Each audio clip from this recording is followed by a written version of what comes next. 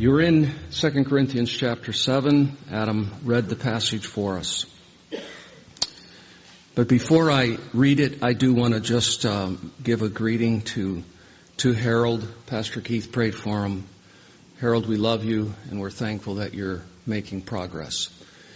I'm also thankful that Pastor Keith is back, and no doubt next week we'll, in our God at Work time, get some update on the wonderful way that God blessed the conference in Columbia. But I also send greetings to Pastor Jonathan and Tina and grandsons, and to Tina's parents, the Thomases, Nancy Bluer, and anyone else who's watching by way of live stream. This is the fourth and last sermon in the series called Growing in Godliness. I've entitled it, How About a Complete Self-Cleanse? ? Body and spirit. There's a lot of emphasis these days on doing a cleanse, and I'm sure that those cleanses are very helpful. I'm more mindful of that now than I've ever been. Removing toxins from the body. Paul wants to talk to us about a different kind of cleanse, a spiritual cleanse, but one that is universal in its scope, the entirety of our humanity.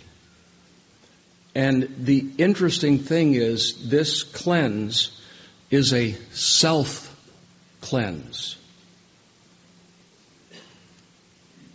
So, it is the desire of your pastors that individually and corporately we become a more godly church. In preparing for this message, I read this quote from Spurgeon, who said, "An unholy church is of no use to the world and of no esteem among men. Oh, it is an abomination, hell's laughter, heaven's abhorrence." And the larger the church, the more influential, the worse nuisance does it become when it becomes dead and unholy. The worst evils which have ever come upon the world have been brought on her by an unholy church. And so I reiterate, it is the desires of your pastors that all of us individually and corporately make progress in holiness, so that the end result will be that each of us is actually growing in holiness, and this church is growing in holiness. That's our desire. But more importantly, and I must stress, this is the desire of God Himself. Who cares about our desire? I'm glad we have that desire. But the most important thing is, this is what God desires. It's something that He has actually built into our salvation. It's something He has actually determined to take place in our lives.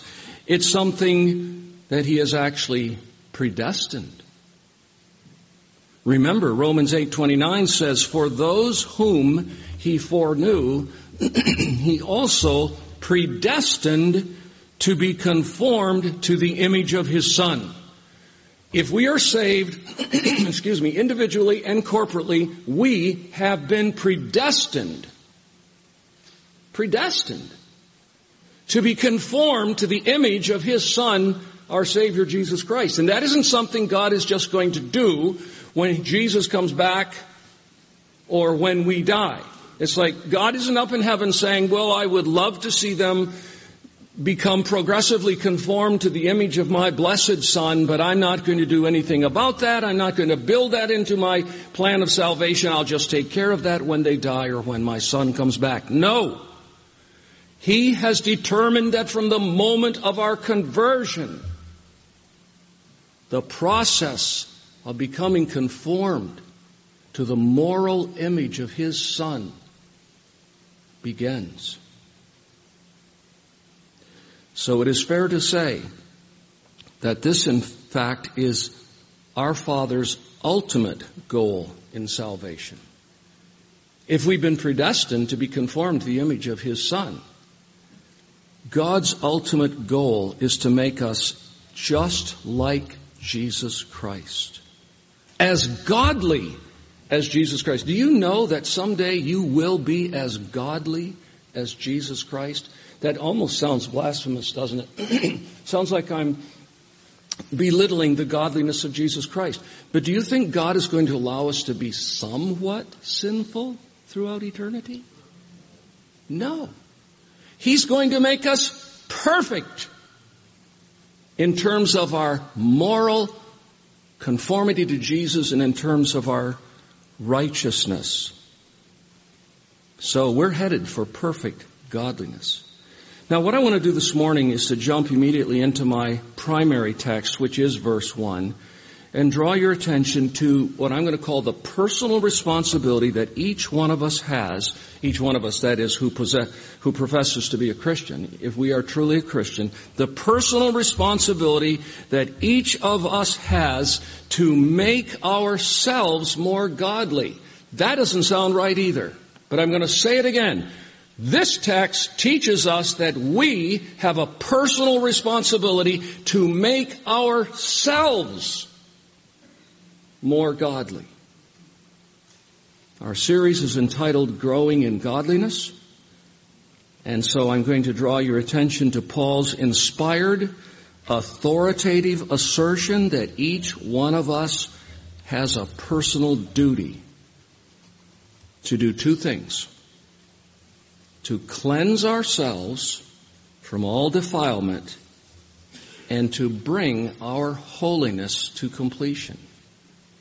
Now, I'm just going to keep saying this until you're persuaded it's in the text. Paul is saying in verse 1 that each of us has a personal responsibility to cleanse ourselves. And he doesn't feel the need to say, of course, by the help of the Holy Spirit. He doesn't have to quickly qualify that. That's not what he wants us to feel. He doesn't want us to feel right now the divine enablement. He wants us to feel the personal obligation and responsibility.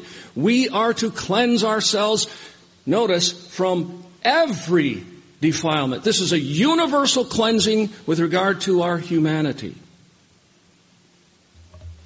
And he wants us, can you believe it, to complete the work of holiness. He wants us to complete the work of holiness. If words mean anything, that's what verse 1 is teaching. So, as shocking as it may sound, we have a responsibility to sanctify ourselves. That's what this text teaches. Now, let me pause and do a little theology, just some big picture theology for a few moments. I want to get up at about 35,000 feet here and look way down. And I want you to just remember that in a very simple way, we could put it like this. God the Father planned salvation in eternity. That plan is called election. God the Son purchased our salvation in history. That's called the atonement. And God the Holy Spirit applies that salvation in time. It begins with the new birth. So you have the planning of the Father, the purchase of the Son, the application of the Holy Spirit. That's a big picture view of salvation. It's a good grid for all of us to remember and think of frequently. But now let me just broaden that out a little bit. We could put it like this. There's a Latin expression that theologians use. It's called the Ordo Salutis. It just means the order of salvation in terms of its logical unfolding.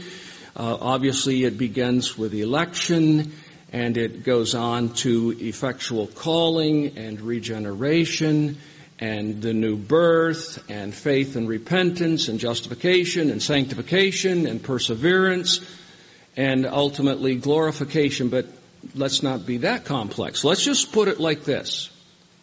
Let's look at it from the standpoint of the first thing that God actually does in our life is causes us to be born again or converted. And then, at that very moment, He begins the process of sanctification. What is sanctification? It's just a big theological term that means God setting us apart to Himself, apart from the former life of sin and evil and wickedness, apart from this world system and its values. And He has separated us from that to Himself to be a holy people. So sanctification etymologically, that is in terms of the actual word, simply means to be set apart. But it means more than that. It means to begin the process of becoming like God. We'll never be like God in terms of His incommunicable attributes. We'll never be omnipresent. We'll never be omniscient. We'll never be omnipotent.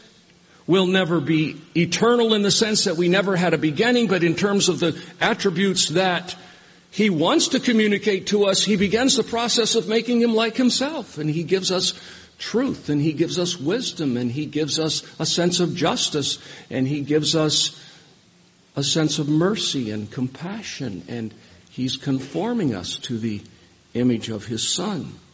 So when it comes then to just this thing called sanctification, the process of God making us like His Son, we should think of it this way. Sanctification begun, sanctification continued, sanctification completed.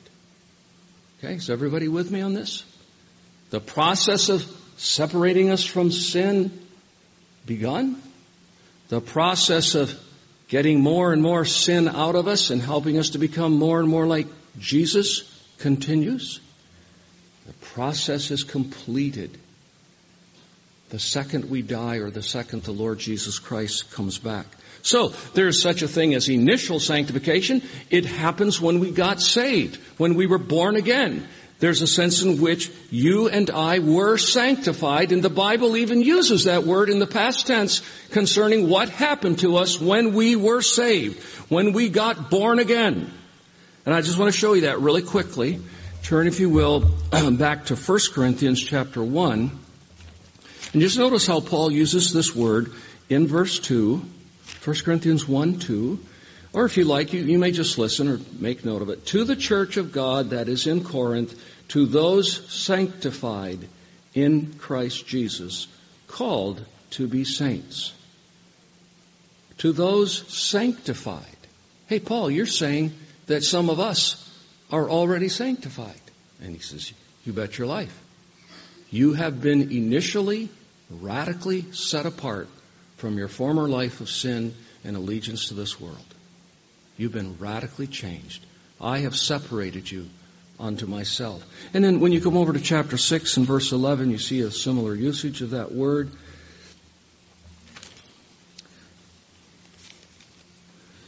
And such were some of you, but you were washed, you were sanctified. Past tense. Now, this is a work of God and a work of God alone. You know how much participation you had in that initial sanctification? 0. And to use another theological term, I'm not trying to be too theological, but some of you benefit from these words because you read and you're trying to go deeper. It's called monergism. It's the work of one.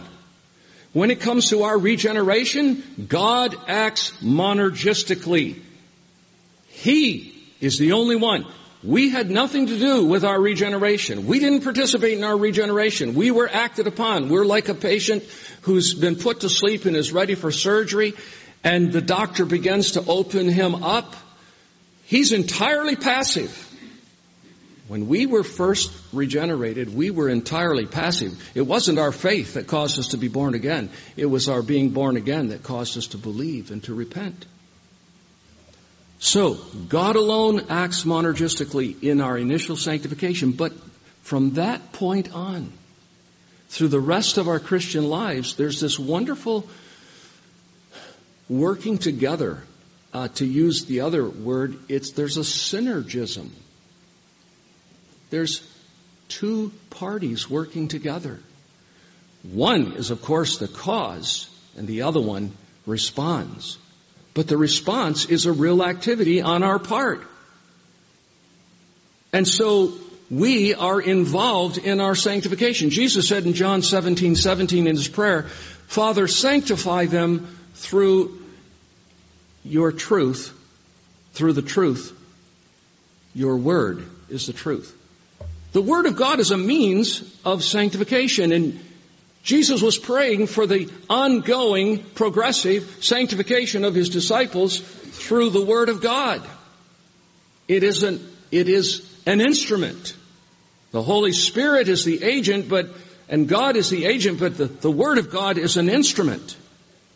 And so there is this progressive sanctification that goes on in our lives, which is, interestingly, the work of God and the work of us together, but it's not like a 50-50 thing. It's not like we both do the same thing and we're just working together to carry something. It's like God acts upon us and in us through the work of the Holy Spirit, and we respond. And today, my prayer and hope is that as you hear this and consider these passages of Scripture and the call of this passage, then you yourself will actually obey the passage, because at the end of the day, if you and I do not go into action in terms of cleansing ourselves from all defilement and completing our holiness, if we don't respond, if there's no activity on our part, either we're disobedient or we're dead. But do we cleanse ourselves and do we complete our holiness all in our own strength without any assistance and prior work of God? No. But we cannot think that it's just the work of God and we have nothing to do. I'm going to tell you over and over and over what Paul is telling us. This verse says we are to cleanse ourselves. So an early question of application, and I will come back to this. What did you do this week in order to cleanse yourself from some specific defilement of the flesh or the spirit? What did you do? I hope something. And if you did, you'll be the first to say, God helped me. He moved me. He enabled me. But if I said, who did it? Who cleansed whom? You wouldn't say, God cleansed me and I had nothing to do or no involvement. Not if you understand this text. So there's initial sanctification, the work of God alone. There's progressive sanctification. It's a synergistic work of God and us. And then there is completed or final sanctification, and that's the work of God too. Because the moment we die, we come into His presence, our souls are made perfect, or if Jesus comes back, we will suddenly be made like Him. That's what John says in one of his brief epistles. So there's my little theology on sanctification.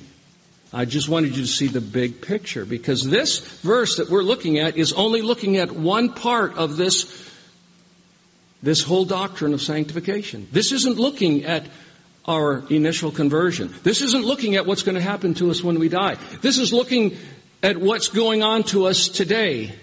I guess today's the 2nd day of April, 2017. This passage is about now.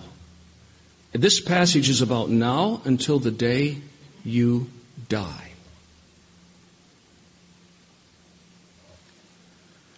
So there's that synergism. Now, just as a proof of how these things are to work together, I want you to turn to another passage, and we're not going to be looking at a whole lot more, but would you go over to Philippians? You really must see this. And I know this is a familiar passage, but in terms of the argument I'm making, I want you to appreciate what Paul is saying here in Philippians chapter 1, verses 12 and 13.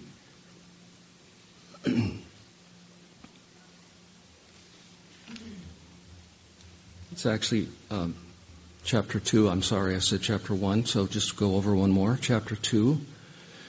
He says, therefore, my beloved, as you have always obeyed, so now, not only as in my presence, but much more in my absence.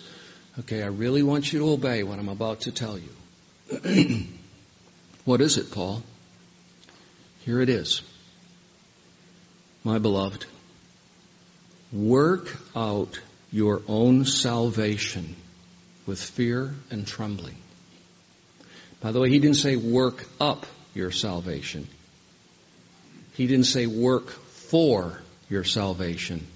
He said work out. Let's see the outworking of it. You got some issues there in Philippi. There's some division going on. You're saved. I want to see salvation in operation here. You work out your own salvation and take it very seriously. Do this in fear and trembling. This is serious business. It isn't optional. Work it out. But then for their encouragement, he quickly adds these words. For it is God who works in you, both to will and to do and to work for His good pleasure. It's a gospel encouragement. He doesn't leave us with the hopeless thought that I've got to do this all in the strength of myself. I don't have that strength. I can't do that. And Paul says no. But you have to know what your responsibility is. And you can do this in the strength and the grace of God. Your duty is to work out. God's duty is to work in. And if you want to get the order straight, you work out because He works in. God works in, and the evidence that He's working in is that you work out. If that's not synergism, what is synergism? By the way, sinner is S-Y-N-N-E-R.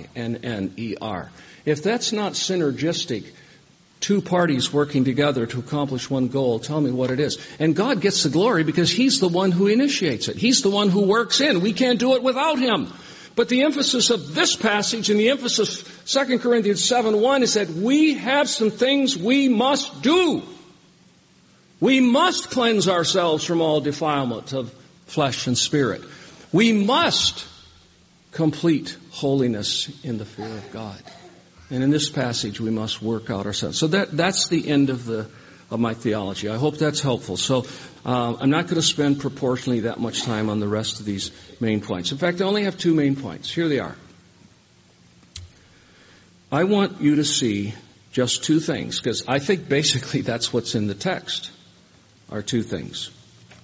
I want you to see what our duty is, and I want you to see what our motives are.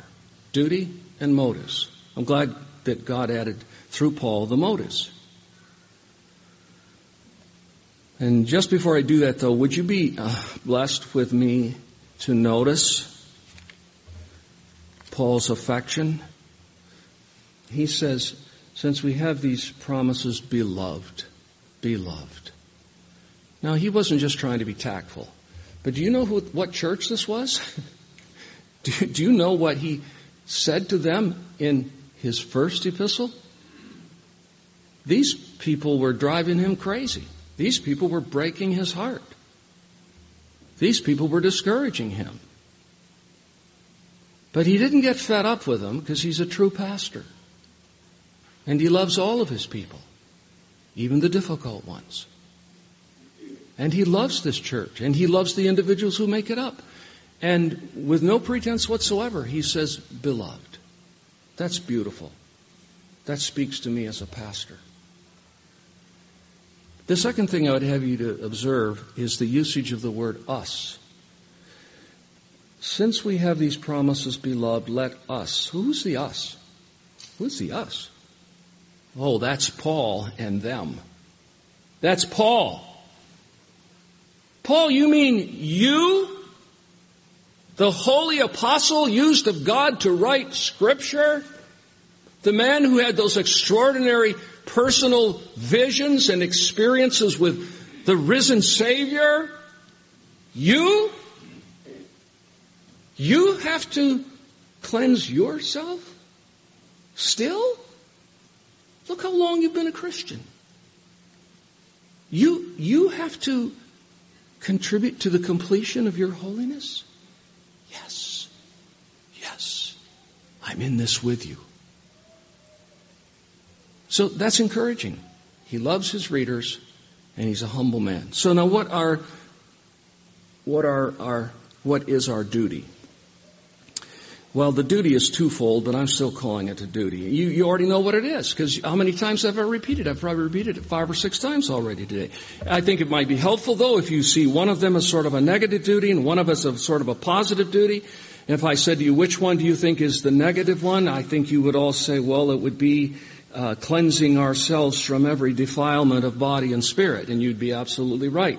And I said, well, what one do you think is maybe the more positive duty? You'd say, oh, I think that's probably completing our holiness. That seems like a more positive pursuit. So just looking at our duty under those two headings for a moment. We're to cleanse ourselves. And notice here's another key word, from every.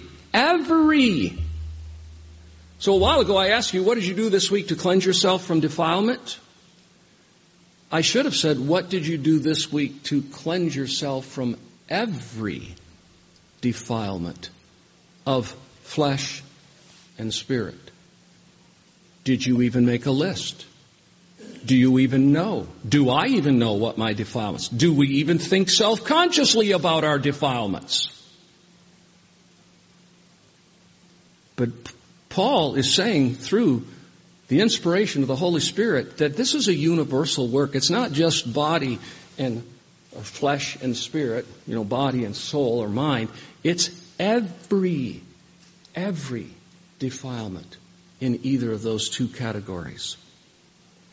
So let's just think about body for a moment. What's defilement of body? Are we supposed to hate our bodies? No. They're sacred because God created them. But you know what? Our bodies become defiled by sin because we sin with and through our bodies. Just go over, please, to Romans. That would be back.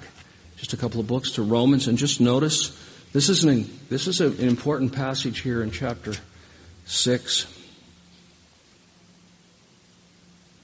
Verses 12 through 14, Romans 6, 12 through 14.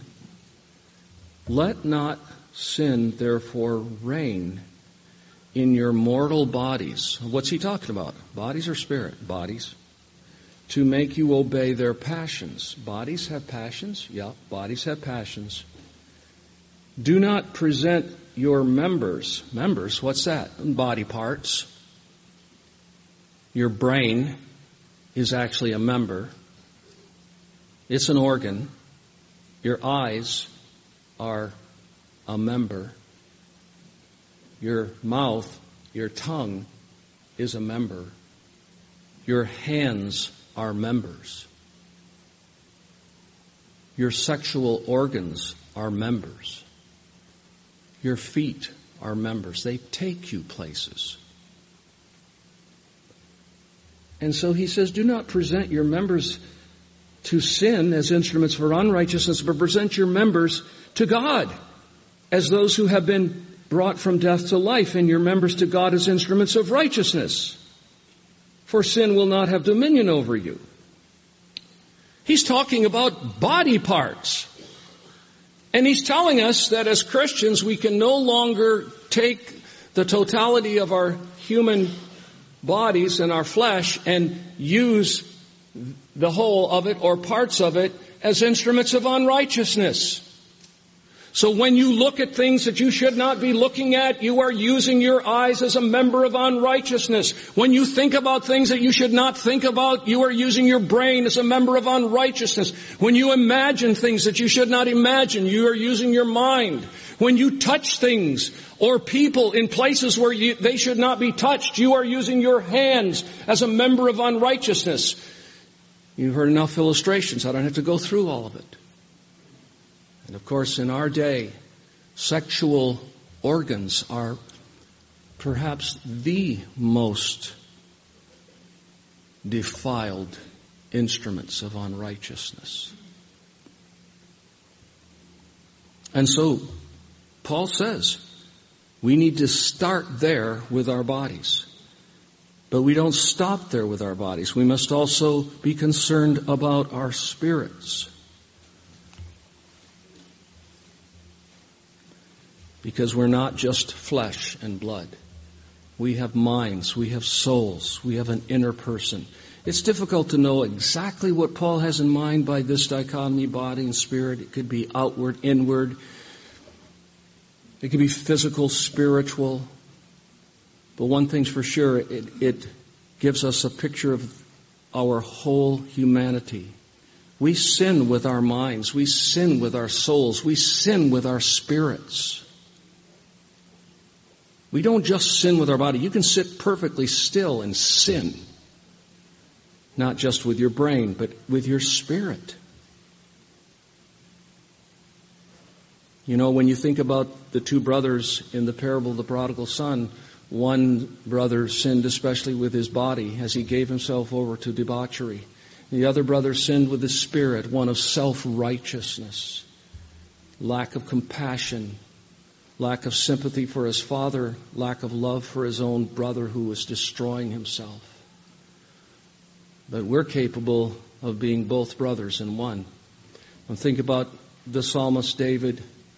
We know, of course, what was the most horrendous sin outwardly that he committed when he had adultery with Bathsheba and had her husband murdered. And I'm not suggesting that his spirit or mind was not involved at all, but his body was definitely involved. She became pregnant. And it was a sin which defiled his body. But later, toward the end of his life, he does something that didn't really require his body. He actually commanded a census. He wanted to know how many soldiers he really had. And God had forbade that. You weren't supposed to do that because that's the kind of stuff that makes you proud. That's like counting how many members you have or how big your church is or whatever, how much money you have or how much property you own. And God punished him for that severely. That was a sin of the Spirit. So I'm just making the point, brothers and sisters, that we sin with the totality of our humanity, and our sanctification is to deal with the totality of our humanity. And this text makes it clear that we ourselves are responsible to deal with the totality of our humanity. We are supposed to cleanse ourselves from all defilement of flesh and spirit. Well, what are we supposed to do positively? Well, we're supposed to bring holiness to completion. That doesn't seem right. I've already said that. That seems like that's the exclusive work of God. Well, there is a completion that only God can finally and ultimately bring a conclusion to. But we are to move toward that.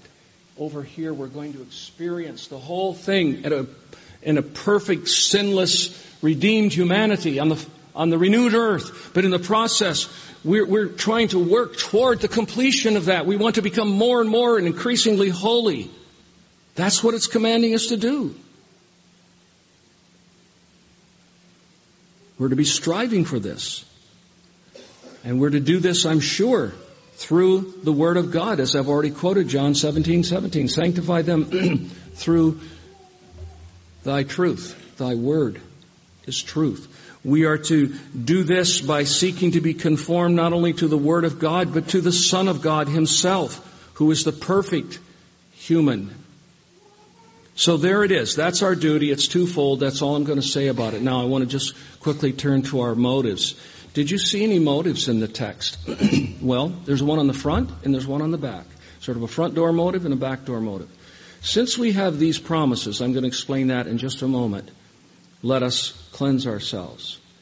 There's something that really should be operative in this pursuit of cleansing ourselves and completing our holiness. And it is the promises. I'll come right back to that. But how does it end?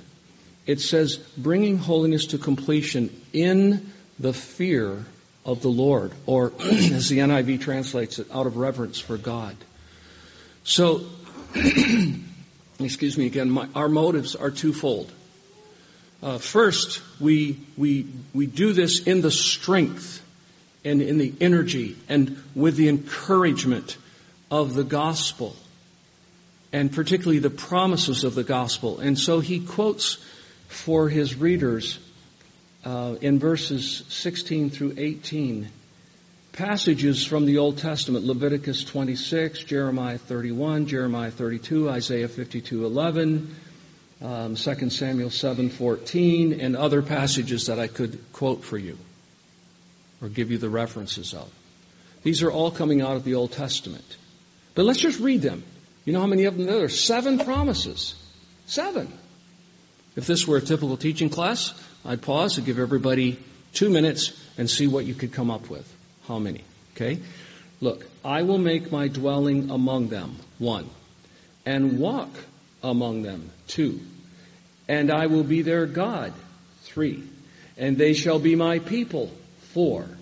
Then comes an exhortation in verse 17. But before it's completed, he says, then I will welcome you. Promise 5.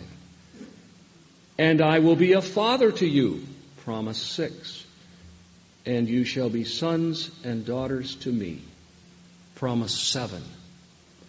Now, this is what God promised to His old covenant people. And He kept His promise, but because much of it was conditional, they didn't experience it and realize it. But these promises find their complete and ultimate fulfillment in the Lord Jesus Christ. Because God makes His dwelling among us now and walks with us and is our God, and we are His people, and we live in Him, and what the temple was symbolically has become us. We are the temple of God, which Paul teaches in other places in these Corinthian letters. The Garden of Eden was the first temple. God gave them the tabernacles so that He could dwell with His people. He gave them the temple. And then Christ comes and He becomes the temple. But now we are in Christ and He is in us, and we, the church, and every true church is a temple of God. And we look forward to the renewed earth when it says there will be no temple, for God and the Lamb are the temple. But in the meantime, God walks with us, new covenant believers, in a more precious and intimate way than the old covenant believers ever experienced. This finds its fulfillment in the new covenant. And so when we review and think through how precious it is for God to dwell with us, to walk with us, to be our God, for us to be His people, for Him to have welcomed us, for Him to be our Father, and for us to be His sons and daughters, we should be just so overwhelmed with joy and delight and gratitude and encouragement and hope. This is my God, and all He asks me to do is to keep getting rid of defilement of the flesh and spirit, and to continue to cooperate with the work of the Holy Spirit in completing my holiness. I can do this. I should do this. I want to do this. How could anybody receive the blessing of these promises, finding their richest fulfillment in the New Testament, and be ho-hum about defilement and lack of conformity to the moral image of Jesus Christ? And the fact is, dear brothers and sisters, the ability to do these two things that we are commanded to do was purchased by our Savior. And the power is provided by the person of the Holy Spirit who dwells in us. We can actually cleanse ourselves. We can actually complete our holiness by the grace of God and the power of the Holy Spirit, which has been promised to us. But, dear ones, again, the point of this text is we must cleanse ourselves. Of course not in our own strength. But this passage isn't emphasizing the strength we get from God. This passage, let's let this passage fall on our hearts and consciences with the weight that it deserves to fall upon us with. This passage is talking to us and telling us what we must do. But I'm simply reminding you, because of the broader context, that we can do this. And we ought to do this. And we have every reason to believe we can succeed in doing this because of this promise-making, keeping God who has become for us our everything. We can do it. And by the way, why would Paul tell us to cleanse ourselves if it really were impossible? Why would Paul really tell us to complete our holiness if it really wasn't possible? So as you go out today, I hope with an enlightened mind and a determined conscience, as you go out those doors,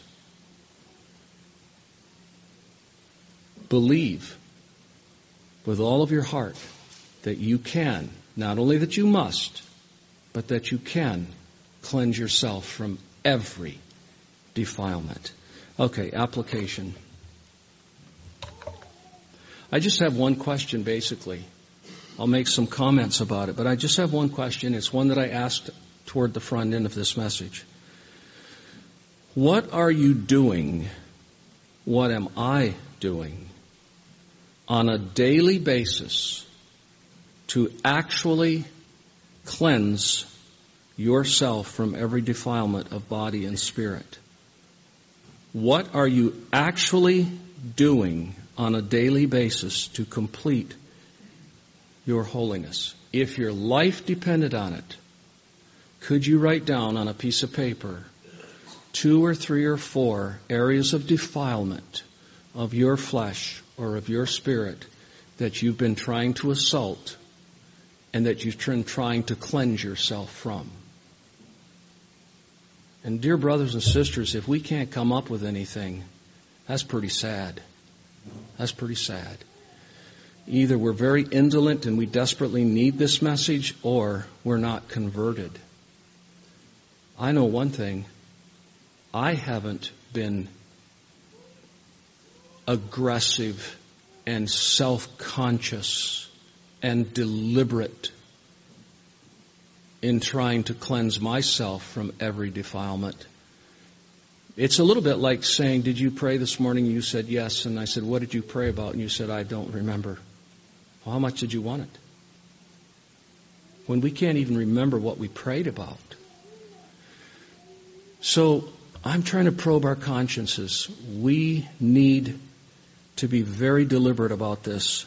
And yes, it wouldn't be legalistic for you to go home and write down a list and get the help of your wife or your husband or your children or your parents or your dearest friend to say, do you see defilements in my flesh or in my spirit?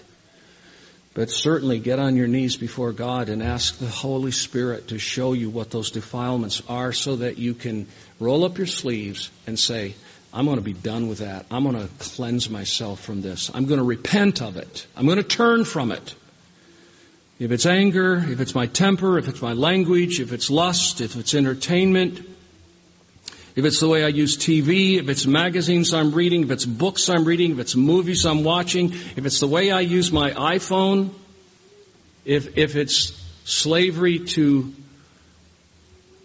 my laptop, those are the venues that the devil uses and our flesh uses.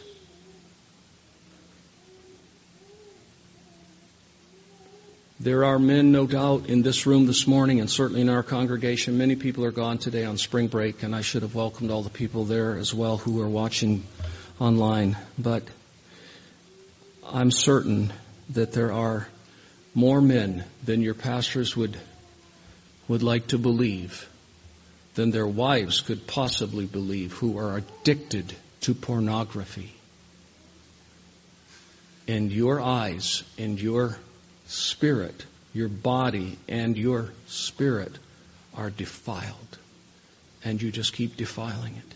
And you keep defiling it. But you don't have to. You don't have to. By the grace of God.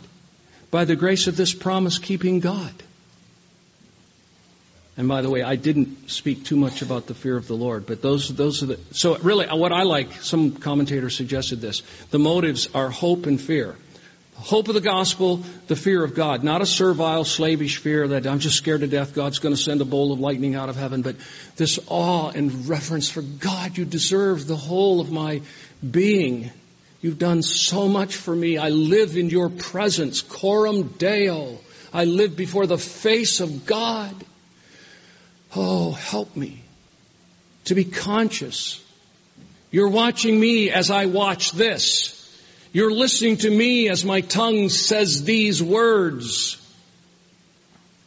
You're observing as I pollute my soul with these things that are so defiling and contrary to your will and your nature. Oh God, God of promises, help me. Let me put it this way. When's the last time you plucked out a right eye? I was thinking about that this week. Jesus wasn't embarrassed to say, look, if you got a problem with sin, here's what you need to do about it. He didn't say go home and pray about it and just keep reading good books and biographies and sitting under expositions and it'll finally go away. He said if your right eye causes you to stumble, get a knife out and carve that thing out of its socket. If your right hand causes you to stumble and sin, cut it off. Now, was he using the language of hyperbole? I'm sure he was, but the purpose of the hyperbole is to say to us, be radical. Do something radical about your sin. Be violent in killing your sin. If your life depended on it, and you had to answer this question, again, how would you answer it? What's the last eye you plucked out? What's the last right hand you cut off? And Jesus didn't feel obligated saying, by the way, you can only do that with the help of the Holy Spirit.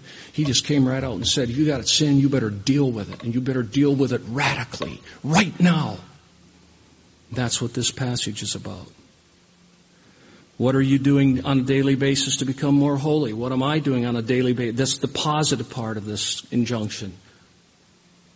Prayer, devotion to the Word of God, discipline of reading good books, listening to sermons, developing relationships with godly people with whom we can establish some sense of accountability, who are willing to ask us the hard questions.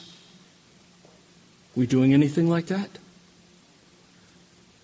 How much time do you devote to becoming more holy on a daily basis or on a weekly basis? We're all so busy, aren't we? Yeah.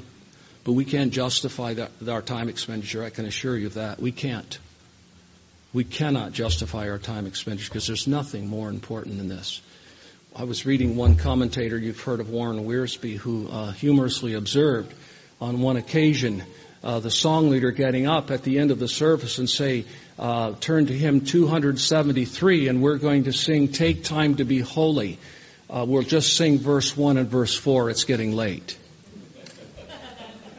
It's a little bit humorous. But you know what? It does take time to be holy.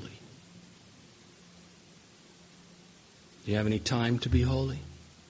Do you have any time to complete the work of holiness in your life? So do you see the personal responsibility of 2 Corinthians 7:1? It's pressing hard on my conscience, and it has been all week. And I suggest, dear people, that I think sometimes we're all subject to becoming hyper-Calvinists. We have such a strong view of the sovereignty of God that we don't think about our own personal responsibility. Maybe another subtle problem is, and I only suggest this, you have to determine, maybe Heritage Baptist Church or individuals in it have become so gospel saturated.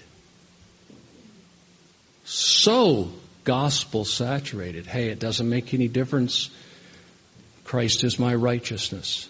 I remember seeing a cartoon,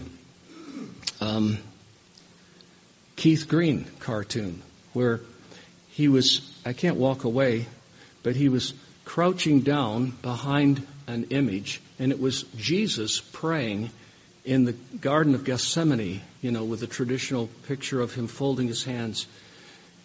And he said, behind the thing, he was drinking some whiskey, and he says, it doesn't make any difference how I live, because Christ is my righteousness. We can actually turn the gospel into a poison if we don't care about personal responsibility. Now, most of us have come out of backgrounds where perhaps we didn't appreciate the gospel enough and we weren't motivated enough by gospel, and we must ever be more. This passage motivates us with gospel. But I'm saying, dear brothers and sisters, we can't just hide behind that and say, I don't have any responsibility, particularly to cleanse myself. Jesus is my cleansing. God, the Holy Spirit's assignment is to complete my holiness. We can't do that. So go away from this passage hopeful. I don't want you to go away, wow, I'm just beat down. Go away from this passage hopeful, because what Paul's telling us to do, we can do. Because of the graciousness of this God who promises us all of these things. And may the end product be that everyone here and everyone hearing my voice today, whether it be by live stream or by some recording later on, that every believer go away from this passage, forget about me and the sermon, this passage, go away from this passage with a fresh determination to cleanse yourself from every defilement of the flesh and the spirit, and to complete your holiness, all in the strength of God. Let us pray. Heavenly Father, we thank you for this word, Paul's word, not my word, and for its clarity, and we pray that you will help us to be obedient to it. In Jesus' name, amen.